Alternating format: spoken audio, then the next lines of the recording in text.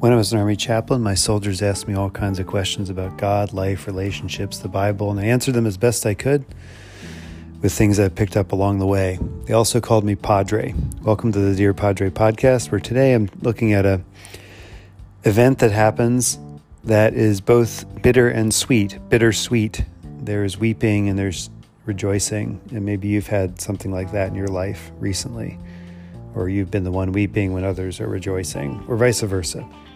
This is for you. Thank you, Melanie, for reading that. We have here the description of the second temple being built by Zerubbabel, son of Shealtiel. And just like, the Pharaoh didn't build the pyramids, it was a group of people. Some of them are named, many of them are not in this story. But they are building on the ruins of the first temple, the temple that Solomon built. Solomon builds his temple in right around 1000 BC or BCE, 1,000 years before the birth of Jesus. And then you have, 586 BC. As you know, I don't need to tell you, but I'm easily confused by history. History counts down from a high number to a low number of years going in BC or BCE. Kind of like we live in the 21st century right now, when it's really 2021. So people in BC lived in the 5th century when it was 586 BC. It was the 5th century in 586 BC. And we are so if you're good with numbers, you find that to be easy to calculate in your head. I have a hard time. But this happens after 70 years after 586 BC. So you can do the math to figure out what year this happens in.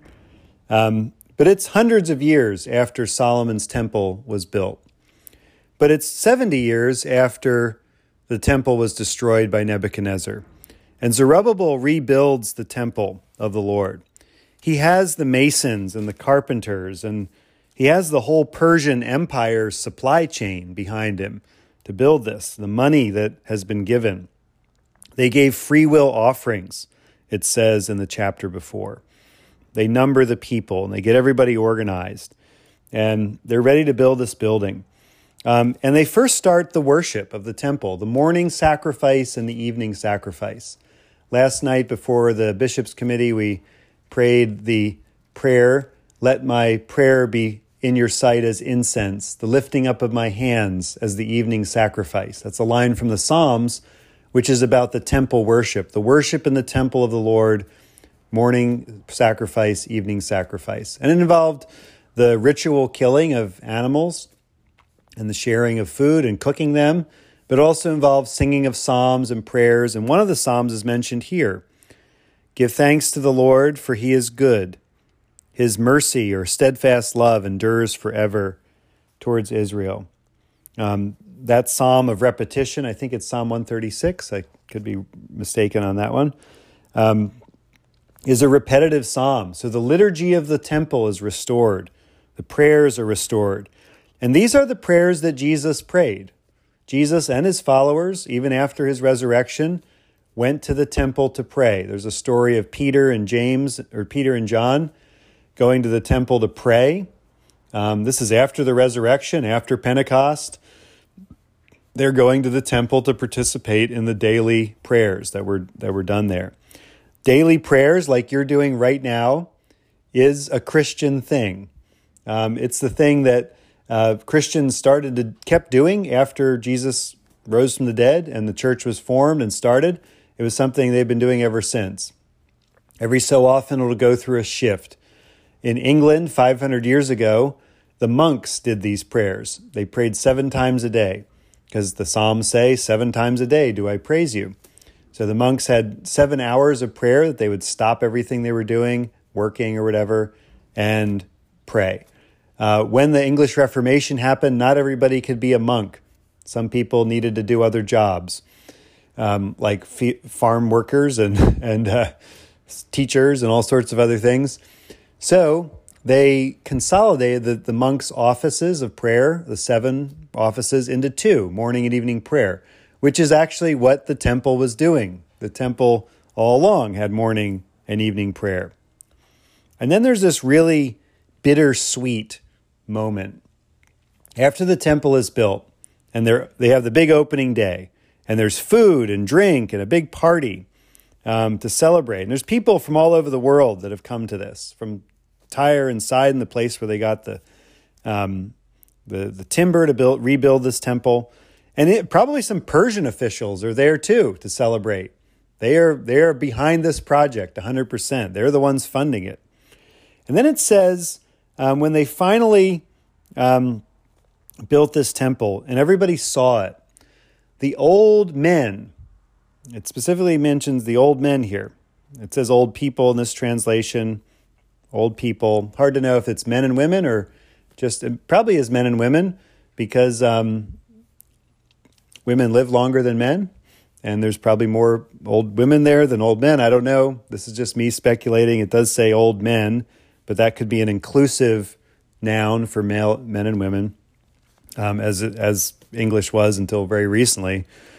And so they are cheering. Everyone's rejoicing. But these older people who saw the original temple of Solomon, they saw it destroyed, they start weeping, loudly weeping. And they are weeping because this temple doesn't look as nice as Solomon's temple. It's not as glorious. I mean, it's built on a ruin that is laid bare for 70 years. That's what they built this temple on. It's just a slab of stone, and they built this temple on that platform. So there's not this big infrastructure around the temple. It's just a building, the temple. And you can see why this wouldn't look as glorious as Solomon's temple, Solomon's big temple. But it is the temple, and God is dwelling there. And even though it doesn't look like much for these people that saw the original one, for the people that haven't seen the original one, they're happy, they're rejoicing, they're thankful. This is captures all of human life, doesn't it, for us? That we live in this bittersweet moment all the time. Whenever, as we get older, when we see something new, there is memories of things that have passed away, people that have gone, and institutions and places we've loved. Similar to when you go back to your elementary school and realize how small the lockers were that once were so big. This is the moment of bittersweet. And the cries are mingled together. For the people shouted so loudly that the sound was heard far away, but you could not distinguish the joyful shouts from the weeping. And this is all of human life. We can never distinguish our joyful shouts from our weeping. This is what it means to be human, to have these kinds of feelings. The writer of the scripture verse doesn't condemn these people for weeping. Doesn't say they're bad people. It just says they're normal people that have grief. They're remembering the temple in all its glory, and then they're remembering how it was destroyed.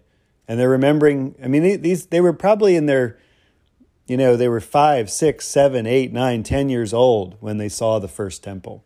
And now as older people, they are remembering this. And so this shows that God is even in these moments of our weeping and our rejoicing. So whether you're weeping today or whether you're rejoicing, those are things that involve God. God is not far away from you in your weeping and your rejoicing. In fact, this is what worship is pouring out our hearts to God. And then whether that's hearts that are weeping or whether that's hearts that are cheering and rejoicing, but it's doing that towards God, in the temple, in the presence of God, and in the presence of God's people. This is the moment. Later, Jesus will come, and he will preach in this temple. He will stand up in this temple on the great feast day and say, "Come to me, all you who are weary and heavy laden, and I will give you rest. Come and I will give you living water," he shouts in the temple precincts. He says this to them because he knows that in that temple, everything is there, the weeping and the rejoicing. Amen.